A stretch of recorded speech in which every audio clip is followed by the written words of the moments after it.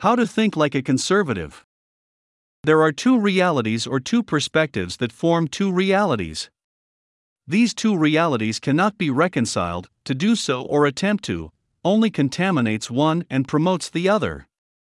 Reconciliation is akin to mixing potable water with putrid. The contaminated water might be less rancid, but it is still not drinkable. It is wrong to consider conservatives a liberal nervous about change. We may as well believe Satan is a Christian of a different denomination from us.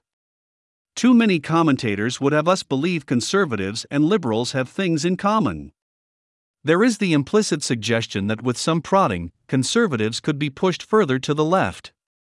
How accurate is the idea that many conservatives want to move forward and embrace liberalism, and what if they could overcome their fear of change? Unfortunately, the trope may be justified. Conservatism has been pushed to the left. It is not difficult to see why. If our political survival depends on placating the masses, all politicians are required to adopt a superficial liberalism at minimum. Conservatives cannot survive without having political power, and political power requires adopting the politics of a liberal. No one will get elected promising to do nothing, and every promise one makes, even as a conservative candidate, brands your politics as liberal. There are no hard right politicians. They are a categorical impossibility. There are no conservatives in government. The drift of the right to the left is entirely due to a perceived need on the right to get elected. This tells us many conservatives think they need to be closet liberals because politics is nothing more than the promotion of the liberal agenda. If we propose that socialism is the dividing line, or in a more general sense, freeloading, we can put every action, policy, and politician that advocates a social justice agenda on the left. Or, more clearly, the willingness to transfer wealth without the owner's consent epitomizes the left. Anyone who advocates for taxation, any form of subsidization, or public ownership is a liberal. The only question to ask is how far left are they? To elaborate more along these lines, the left pursues an agenda using what they consider to be community resources. The left views the resources within a community as common land which all subjects have a say in allocating and a claim on. According to God, the preeminent owner, the worker is worthy of his wages, and not even the ox ought to be muzzled.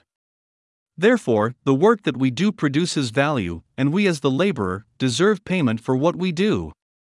Our work belongs to us, the laborer, not the community.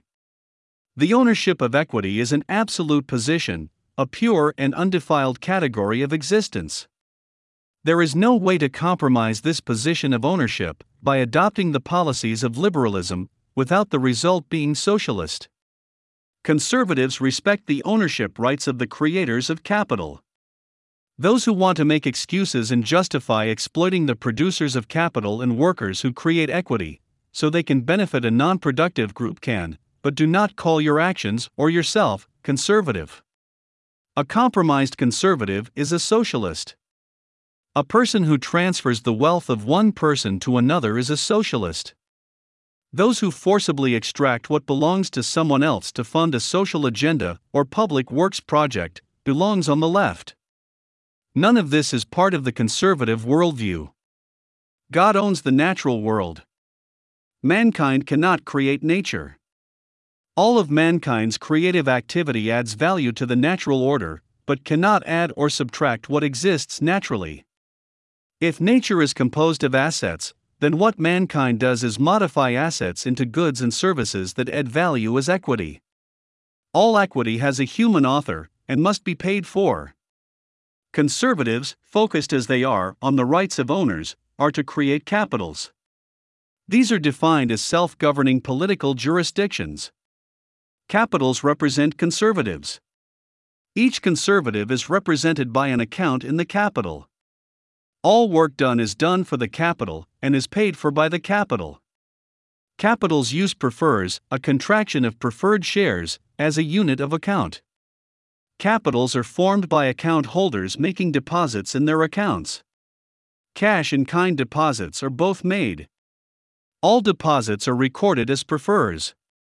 Capitals are divided into 12 economic sectors. Each sector represents a type of commercial activity. The capital has no need to tax members or their accounts. If a road or school or other public good needs to be constructed, the capital deposits the cost of the construction or other service required in the accounts of those assigned to do the work. New wealth always covers the issue of prefers, so there is no inflation. Because the capital is represented by a ledger, and every conservative has an account in the ledger, there is no unemployment. Anyone can get work. Labor is paid for by the capital depositing prefers in the laborer's account. With full employment, there is no poverty, homelessness, or hunger. There is no need to think like a socialist and rob Peter to pay benefits to Paul. We can be conservatives, we can think and act like conservatives. There is no need to abandon conservatism to get elected.